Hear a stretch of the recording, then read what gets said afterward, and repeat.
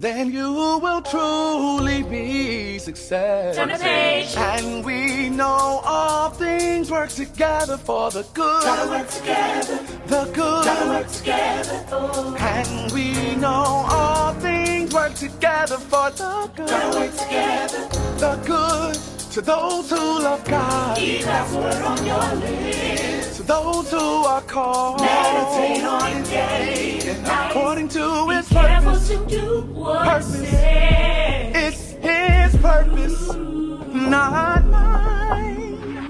And we know all things work together for the good. Gotta work together. The good. Gotta work together. Oh. And we know all things work together for the good. Gotta work together.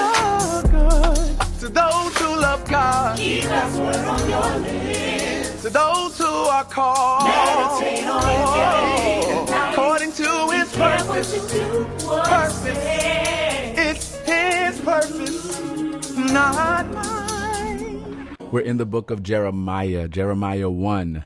The words of Jeremiah, son of Hilkiah, one of the priests at Anathoth in the territory of Benjamin. The word of the Lord came to him in the 13th year of the reign of Josiah, son of Ammon, king of Judah, and through the reign of Jehoiakim, son of Josiah, king of Judah, down to the 5th month of the 11th year of Zedekiah, son of Josiah, king of Judah, when the people of Jerusalem went into exile. The word of the Lord came to me, saying, Before I formed you in the womb, I knew you. Before you were born, I set you apart. I appointed you as a prophet to the nations. Alas, sovereign Lord, I said, I do not know how to speak. I am too young. But the Lord said to me, Do not say I am too young. You must go to everyone I send you to and say whatever I command you. Do not be afraid of them, for I am with you and will rescue you, declares the Lord. Then the Lord reached out His hand and touched my mouth and said to me, I have put my words in your mouth. See, today I appoint you over nations and kingdoms to uproot and tear down, to destroy and overthrow, to build and to plant.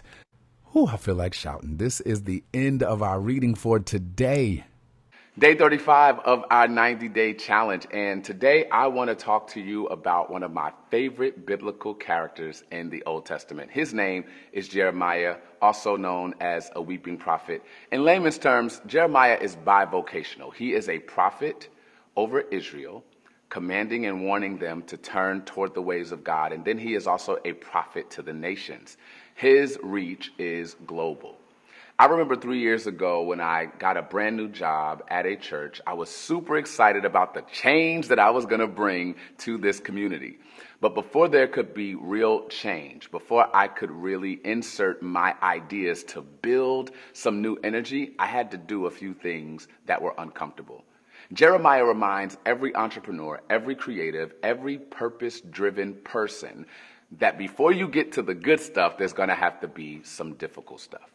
Hear the words of God spoken to Jeremiah. Today I appoint you over nations and kingdoms to uproot, tear down, destroy, overthrow, to build, and to plant. My friends, for every strategic design, there are 6 verbs that are necessary for every purpose-driven person. First, uproot. Don't be afraid to pull out old systems that are no longer working. Second, tear down. Sometimes the thing that has to be torn down is not structural, it's emotional. Third, destroy. Destroy anything that is antiquated, that no longer serves the method, because you are clear and committed to the message. Next, overthrow. Overthrow past experiences that don't serve the current moment, and then build and plant. All of us want to plant. Very few of us want to uproot. But to do the hard work of purpose, you got to be willing to tear down first. I set you over the nations and over kingdom. Over what? Over what? To root out. That's a bad word. To pull down. That's a bad word. To destroy. That's a painful word. To throw down. 4 painful words. And then to build. We trying to plant, but we ain't rooted out. We're trying to plant, but we ain't pulled down. We're trying to plant, but nothing has been destroyed. So it's not shocking to me when people walk away because you were a part of the root out. And I cannot build until you throw down. Oh, y'all missed it. Y'all missed it. So I know that they left me, but that was the first part before I plant you and before I build you. Before there's a building, there must be a rooting out. So thank you. You confirmed that he was building me. When you left me, you showed me I'm on my way. Can I get a 30-second praise from somebody who's in their pull down season, who's in their destroy season, who's in their throw down season? Because I'm a little bit closer to my building season. I pray God makes you allergic to everything that smells like old. I pray that God would give you allergies to the poison ivy of old. I pray that old will walk away from you. I don't know about y'all. I don't want my old struggle to be the same struggle that I have in 2021. Let it be said, I'm coming to the altar for something new. Tell somebody this is confirmation. Tell somebody this is confirmation. He tells him that I have appointed you. You don't even have a choice in the matter. And I'm going to give you confirmation of the season of growth. You cannot grow until you uproot. You cannot plant a seed until you remove the debris and the dirt. You cannot grow at the level where you are. So you got to uproot. They left me. Uproot. They stole members. Those were never yours in the first place.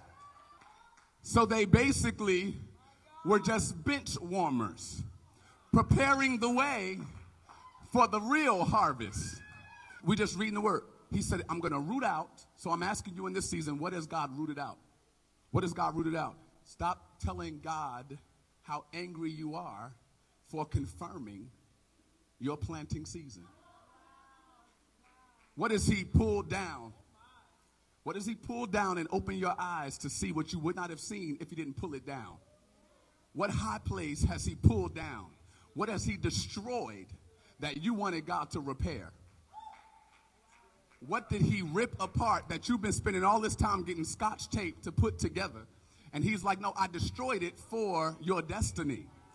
There is a destruction that is linked to my destiny. And then there's going to be a throwdown. Who did you want to fight this year? I just want real people. Who did you want to fight this year? Who did you want to fight? Who did you want to throw down with? To build and to plant. To build and to plant. Because we talk all about, this is my season to plant. What we don't talk about is the preliminary. Is the root out, the pull down. And Joe, then he says, what do you see? Jeremiah is a prophet. He says, what do you see? Notice the conversation between God and Jeremiah in the first chapter of this beautiful book. God says to Jeremiah, I have ordained you to be a prophet. Jeremiah responds, but, Lord, I don't know how to speak. His knee-jerk response is hilarious. Jeremiah opens his mouth and says back to God in a verbal manner, I cannot speak. Let me say it in Spanish. Yo no puedo hablar. In other words, he uses his speech to tell God what he cannot do. And those same lips that could have told God yes, spoke back and told God no. But there is a second truth hidden inside the fabric of this text that I do not want you to miss. Jeremiah responds, I can't speak. But get this, my friends. God never asked him to speak in the first place. Jeremiah was called to be a prophet, and by definition, a prophet to the nations is not a preacher. Preachers speak. A prophet to the nations is not a politician. Politicians speak. A prophet is someone who hears from God and becomes God's mouthpiece. A prophet is a vessel used by God to foretell of things to come. When prophets do their job right, God speaks for himself. A prophet doesn't make up the script. She simply repeats what God has spoken. A prophet doesn't prepare a sermon. A prophet is the sermon. So the real thing Jeremiah needed was not to speak, but to hear. Romans 10:17 says, so then faith comes by hearing, and hearing by the word of God. If Jeremiah had spent more time understanding his job description and less time comparing himself to King Josiah, he would have seen that everything he needed was already in him. Glory. Maybe the lessons is to trust God with every part of your calling.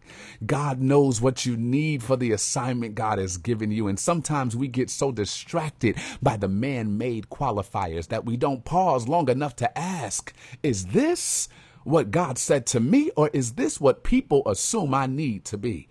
Maybe, just maybe, you've been praying about the wrong thing all this time. You've been telling God you can't write, or that you don't have enough money, or that you need a spouse to accomplish the end goal. But what if God is saying, that's not what I called you to in the first place? In all things, be clear. So, Sean, how do I get clear? I must go back to what God said. I must return to the version of my calling pre-edit, the original blueprint, and dissect that thing piece by piece. What if your excuses are not roadblocks, but revelation points? Being too old or too young, too trained or not trained enough, too vulnerable or too guarded, none of that is an excuse. All of that is an engine. Your insufficiency is the X that marks the spot where you stop and Christ begins. Like so many in the Bible, Jeremiah's life was a blueprint to teach us something about God. So to those who struggle with comparison traps and comparison issues, Jeremiah had the same struggle. He was a prophet who compared himself to Josiah the king. And by the time Jeremiah is called, Josiah has been doing the king thing for 13 years. So Jeremiah felt like he had a lot of catching up to do. Why did God wait so late to make your calling clear? I get it. Trust me, I do. But comparing yourself to a king when you are actually a prophet will get you nowhere. It's apples versus oranges. So why compare yourself to the pastor in the neighborhood when you are a prophet to the nations? Why pray for a 5-bedroom home when God has called you to be a modern day missionary? God created you in a unique way with a diversity of gifts, and comparison murders creativity. Idolatry ruins ingenuity. You are called to something dope. You've never been a cookie cutter anything. Don't let the God in you be reduced to a cheap clone of someone else. I got these words from Dr. Darius Daniels, and I pray you will never forget them. God only anoints the authentic you. So if you're showing up as someone else, your blessing can't find you.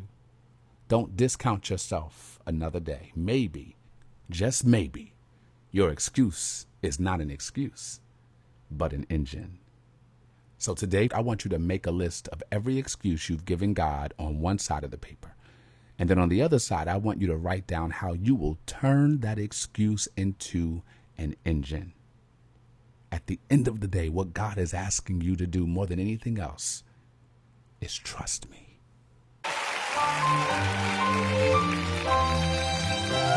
This is for somebody who may have wanted to give up. I know someone who you can trust, and he'll never let you down. God is saying this: I will be with you. I will be with you. In your trouble, God says, I will be with you. I will be with you. In your heartache, God says, I will be with you. If you will only trust me,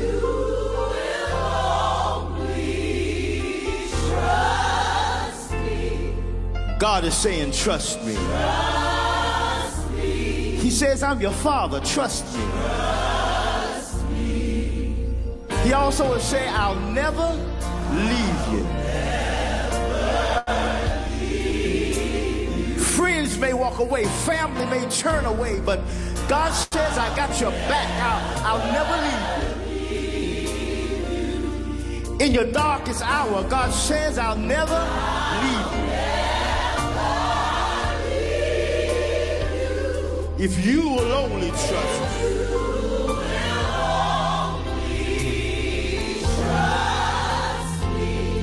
God says, trust me.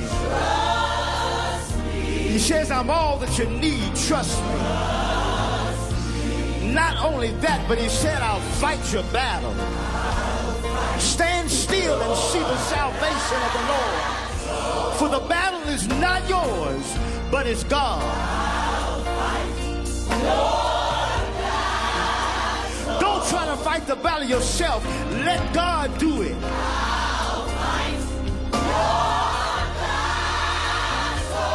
If you will only trust him.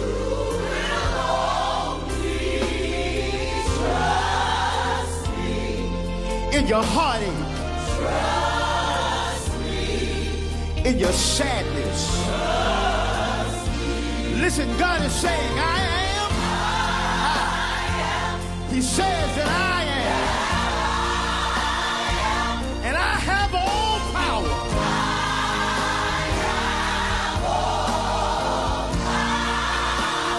I don't care what you find yourself in. I will deliver you every time. If you will only trust me.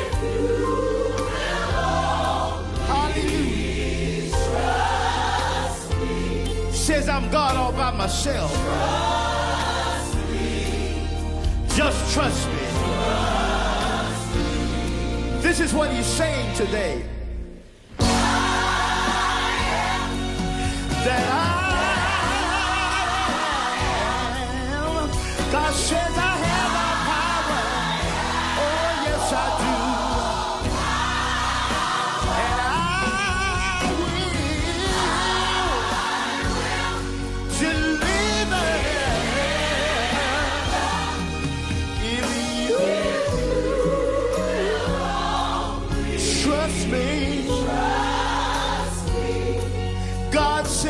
Trust me. That's what he's saying. Yes, he does. Hallelujah. Trust me. He says I'm Alpha and Omega, the beginning and the end. If you will only, thank you, Jesus. I know it gets hard sometimes, but put your trust in me. And even in the midst of recession, Lord,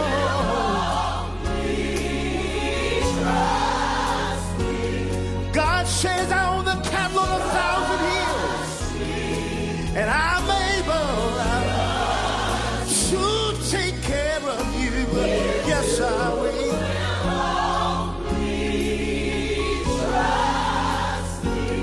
Trust me. Oh, yeah.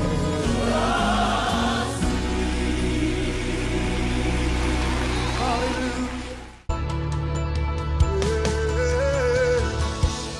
With no resistance, Father, you are welcome. We say yes, Lord.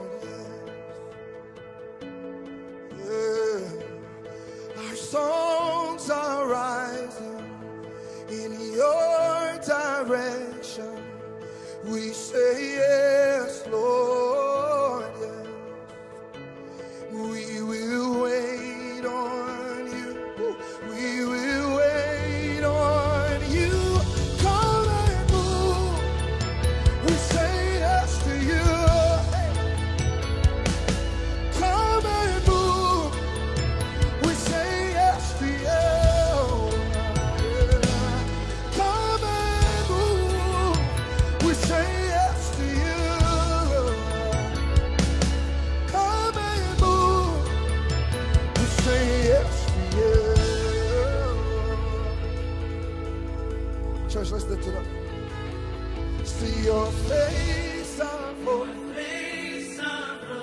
Your will we're wanting. Your will we're wanting. Say yes, Lord. We say yes, Lord, yes. As glory invades us, we're changed forever. We say yes. We say yes, Lord, yes. As glory invades us, we're changed forever. We say yes. Lord, yes. We'll wait on you. We will wait. Come and move. We say yes. With the raising of our hands, God, we are ready for you, Lord. Come and move. We say yes to you. Oh, come and move. We say yes. Now with hands raised and mouths open, can you offer God another yes? Woo. And we believe as you say yes that he's going to start responding with a yes tonight. He's going to respond with an amen tonight. He's going to respond with a it is so tonight. Beyond what we can think, beyond what we can ask, he's able to do. He's able to go beyond. He's able to go before. Come on, let's lift it up, church. Y'all know it. This is what we say. Exceedingly, abundantly, above all that we ask or think. Lift it up, church. Exceedingly, abundantly, above all. Sing it out. Exceedingly, abundantly. He's gonna do. He will do.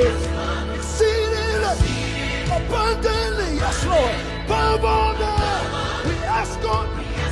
Exceedingly, abundantly, above all that we ask of thee. God, do exceedingly, abundantly, above all that we ask of thee. Exceedingly, abundantly, you're bigger, you do more, you're expansive, you're so big, abundantly, yeah. So we say yes. Let's come and move. We will always say yes to your will, to your way. God, God, we say yes. Come on, church, lift your voice. Come and move. We say yes to yes. Now, would you lift up a yes in the room? Come on.